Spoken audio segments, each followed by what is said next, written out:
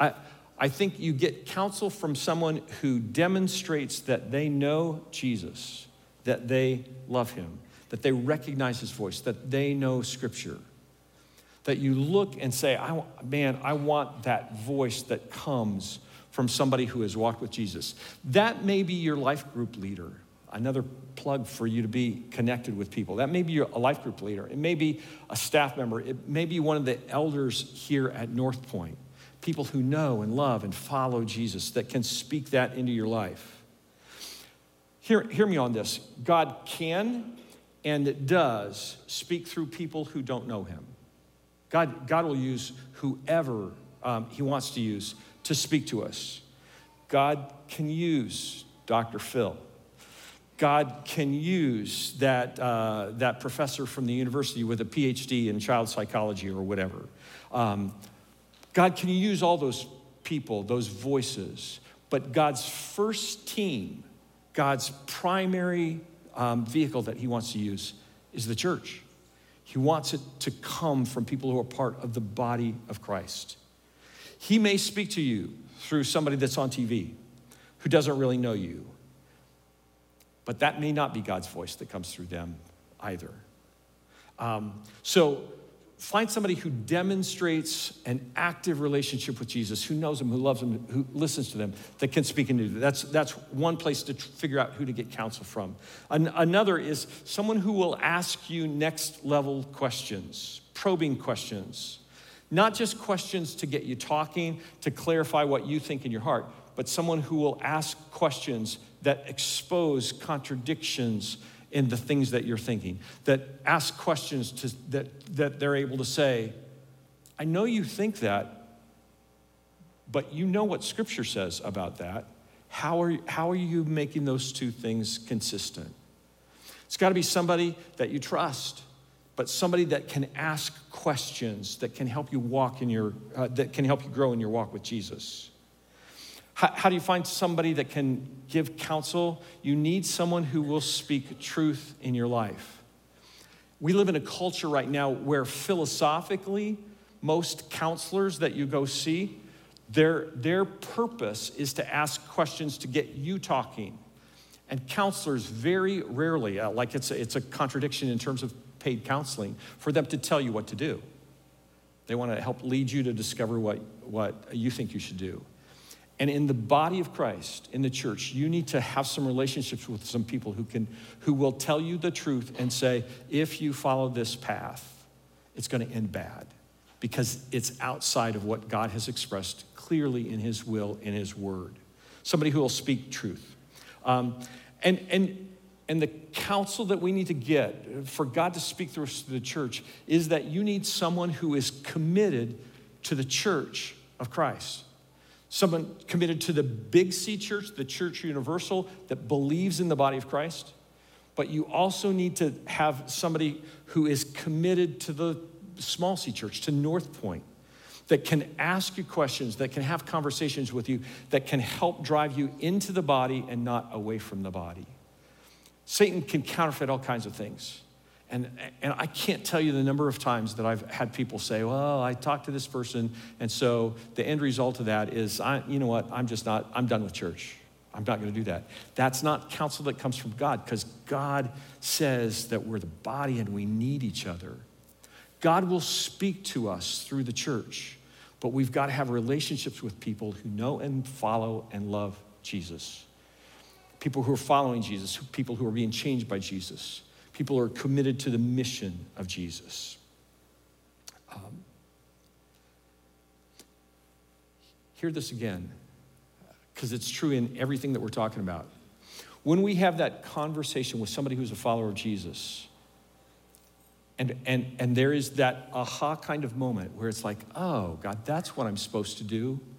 Understand that you have had an encounter with God in that moment. That God has spoken through Tim or through Margie or through whoever that is, that God has used that to share himself with you in that moment. The counsel that we get is not so that we can have an encounter with God later. It is the encounter with God. Having knowledge about a situation, that's important. It's good to know that, to know all the facts. but it's not as important as being able to live out what it means to follow Jesus. That's the critical piece. One last thing on this whole area in terms of God speaking through the church. And hear this, because this is, just hear it, okay? If you don't trust the church, you don't really trust God.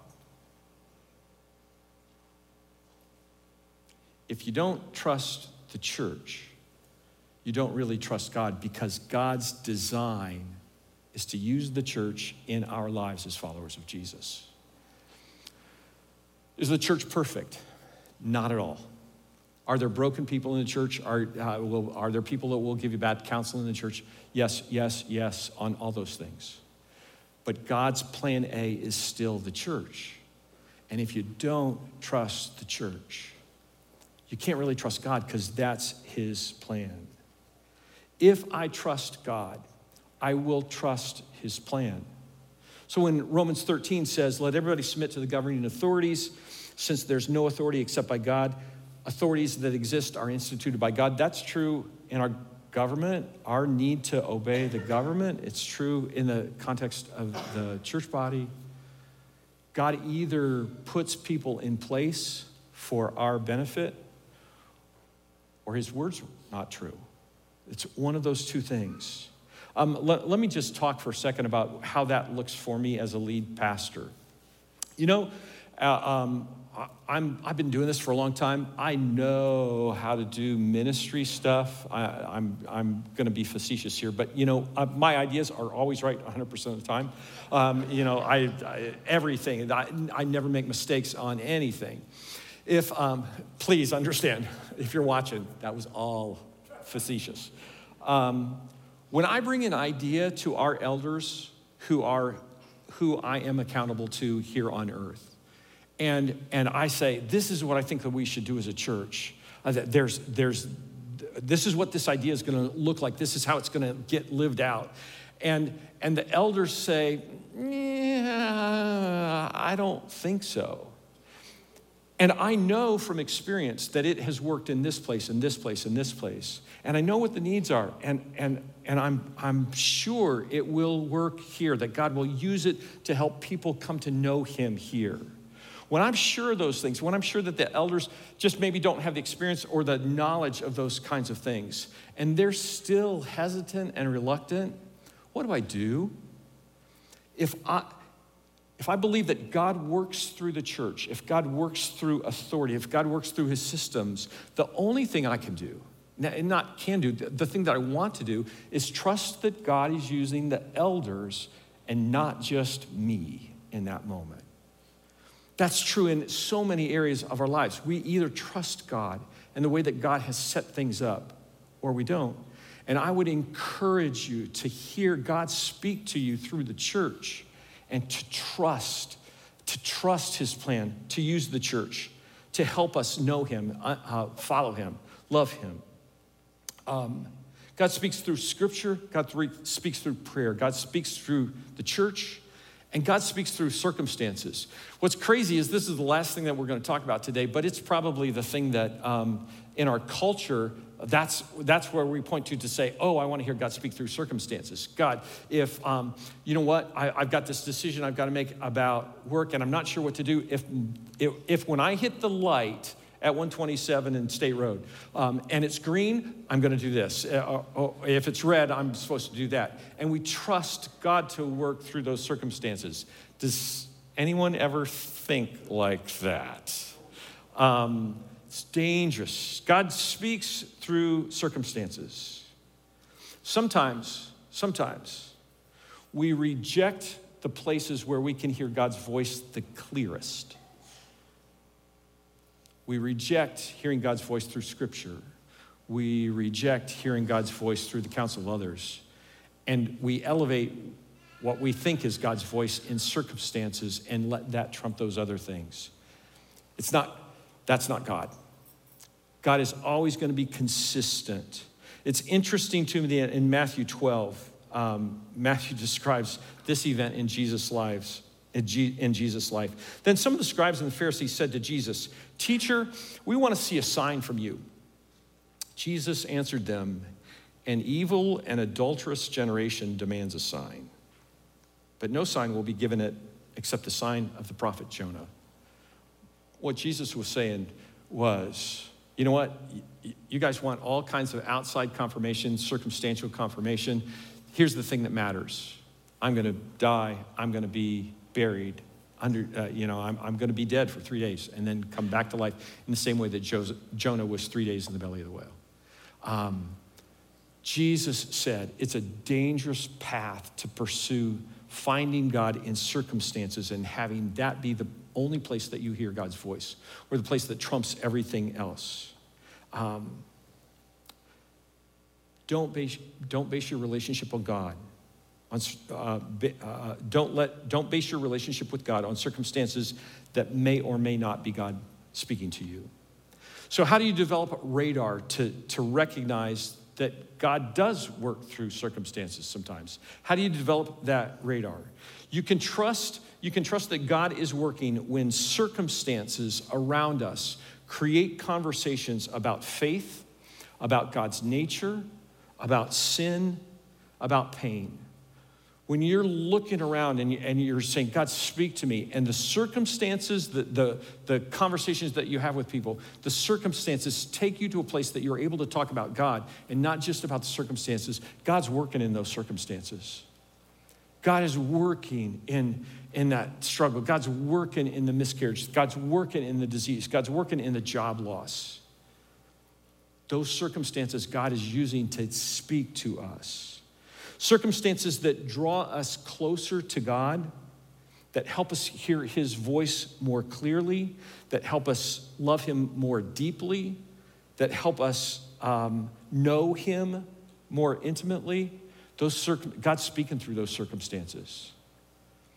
So when we're hurting, when inside our life is broken, God wants to work through those circumstances and speak to us in that moment to let us know that he loves us and that he's going to walk with us through whatever happens. God is speaking through those circumstances. Circumstances that affirm prayers that we've been praying, to recognize where God is working. God's working in that.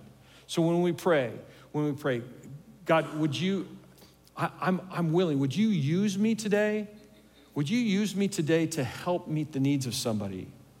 And 2 hours later or 15 minutes later, you discover the need of someone. God is working in those circumstances because that's what you've been praying for. God is moving in that moment. Early in experiencing God, a number of weeks ago, I said in a message, if you ask the wrong question, you get the wrong answer. Do you remember hearing that? If you ask the wrong questions, you get the wrong answers. The wrong question at that point in time when we were talking about it, the wrong question is, what's God's will for my life? The right question is, what's God's will? Ask the wrong questions, you get the wrong answer. In this context, if you ask the wrong questions, God, how are you working in these circumstances? That's the wrong question. The right question is, God, how are you working? And help me see how you're working all around me. Be careful about looking for signs that provide direction for what you perceive to be God's will for your life. The right question, I think, is what has God already said to me that's consistent with his word that may be confirmed by the circumstances that exist in my life? What is it that God has already told me that I need to do, what I need to be, how I need to align my life, and how do I see that lined up with circumstances?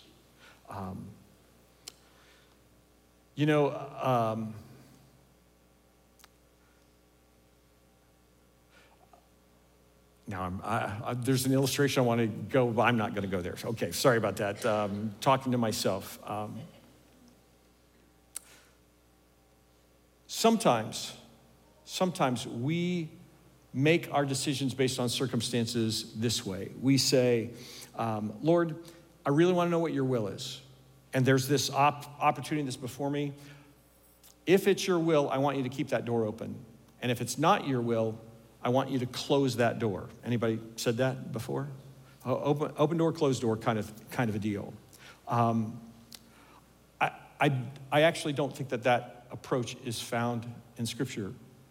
that's consistent with Scripture, because we don't know necessarily who opened or closed the door. Don't let experience alone guide your life. Sometimes we do what we want and ask God to bless it, and we put the burden of the responsibility of our decision on God. God, if you want me to do this, open this door. If you don't want me to do this, close the door. In what you'll read this week in the workbook, Blackaby says, God is not obligated to stop you from making a mistake. Hear that again. God is not obligated to stop you from making a mistake. So when you proceed down a path because the door is open, God doesn't have any responsibility. Because a lot of times what happens is we go this path and say, oh, the door was open, and then it blows up. And we say, God, where were you in that? It's not God's responsibility to shut that door. It's our responsibility to hear God's voice, to discern, to look at Scripture, to have counsel, to see what God is doing in that moment. There's a story in Judges chapter 6 and 7 where God's people are being harassed by the Midianites. They're being persecuted by this other nation, and they're just killing them, really. They have cramped everything about their life. And here's a little bit of the story that starts the story in Judges chapter 6. Angel of the Lord appeared to Gideon and said to him, the Lord is with you, valiant warrior. The Lord turned to him and said, go in the strength you have and deliver Israel from the grasp of Midian. I'm sending you. Gideon said to him, please, Lord, how can I deliver Israel? Look, my family is the weakest in Manasseh, and I'm the youngest in my father's family. But I will be with you, the Lord said to him. You will strike Midian down as if it were one man. Gideon freaks out, and he doesn't know what to do because he thinks, God, I'm not your right guy. And he tells the angel, stay here, and he goes and fixes him a meal, which is kind of interesting. He brings the meal back to this angel. The angel touches it with his staff, and it supernaturally bursts into flame on a rock. Miracle kind of stuff. It's pretty clear that God is speaking to Gideon, and God has said to Gideon, I want to use you to free my people from the bondage of the Midianites. So that night, Gideon sneaks out late at night, and he tears down a pole that's been built to an idol. And when everybody wakes up the next morning, they are going crazy. They're upset because this idol that they've worshipped, that's been a core part of their community, is gone. It's been burnt down. It's been torn down. And they say, who did it? And they discover it's Gideon, and they're ready to kill Gideon. And God says to him, Gideon, you're the guy. And Gideon says, God, if I'm really the guy, I need some circumstantial evidence to show that. And so he gets some cotton fleece, puts it out, and says, God, if you really want to use me, here's what I want to happen. I'm going to go to bed tonight. I'm going to put that on the ground. I want that to be wet and all the ground to be dry in the morning. I think that's the order that it comes. Yeah, make the fleece wet and all the ground dry. The next morning, Gideon gets up, and it's happened supernaturally. The fleece is wet. It can be wrung out, and the ground all around is dry. Gideon says, God, I still don't think I'm your guy. And so he says to God, I'm going to put the fleece out, and tonight I want the fleece to be dry and the ground to be wet with dew. And he wakes up the next morning, and that's exactly what's happened. The fleece is completely dry. The ground's covered with dew. That's the essence of the phrase when we talk about putting out a fleece towards God. That's where that terminology comes from. Understand that was not an act of faith of Gideon. God had already made it completely clear and plain to Gideon that he wanted to use him to free the nation of Israel from the Midianites. It was an act of lack of faith. And so much of the time, when we put out a fleece towards God, when we ask God to work through the circumstances, it's because we're not willing to listen to what God has already told us through his word about what his will is for us and how we're to act in life, the principles that are there. God speaks through circumstances, but circumstances will only affirm what we already know from God, from his nature, from his word, from the counsel that we get from our prayer time. Circumstances will do that in a really cool way. God works through circumstances. But don't let that be the first place that you go to hear from God.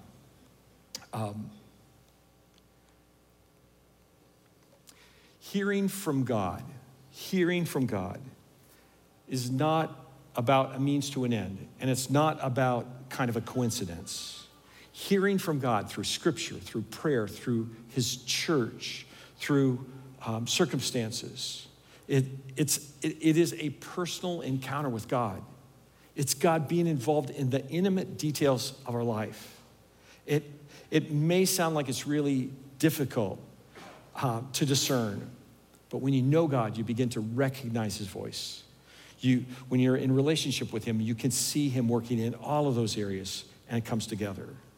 Whether that's in scripture, in prayer, through his body, through the church, or through circumstances. God is speaking. He's speaking to you. He wants to do that. Hear his voice and follow him. Let's pray. Lord, thank you. Thank you that you care enough about us to not leave us on our own, to not leave us struggling, to not leave us without any ways to discern what you want us to do. God, I know right now there are lots of folks who are struggling with decisions about medical care, people who are struggling financially and trying to figure out what to do, people are struggling in their job that they don't like, they don't feel like is maybe the right spot for them. God, people who are struggling in broken relationships, trying to figure out how to make sense of that. Lord, I ask for us that you would speak to us and that you would help us recognize your voice. And God, that would follow your prompts, that would respond, that would obey. And that we would just be astounded by the way that you're working in us and around us. In Jesus' name we pray. Amen. Let's stand together. Let's sing.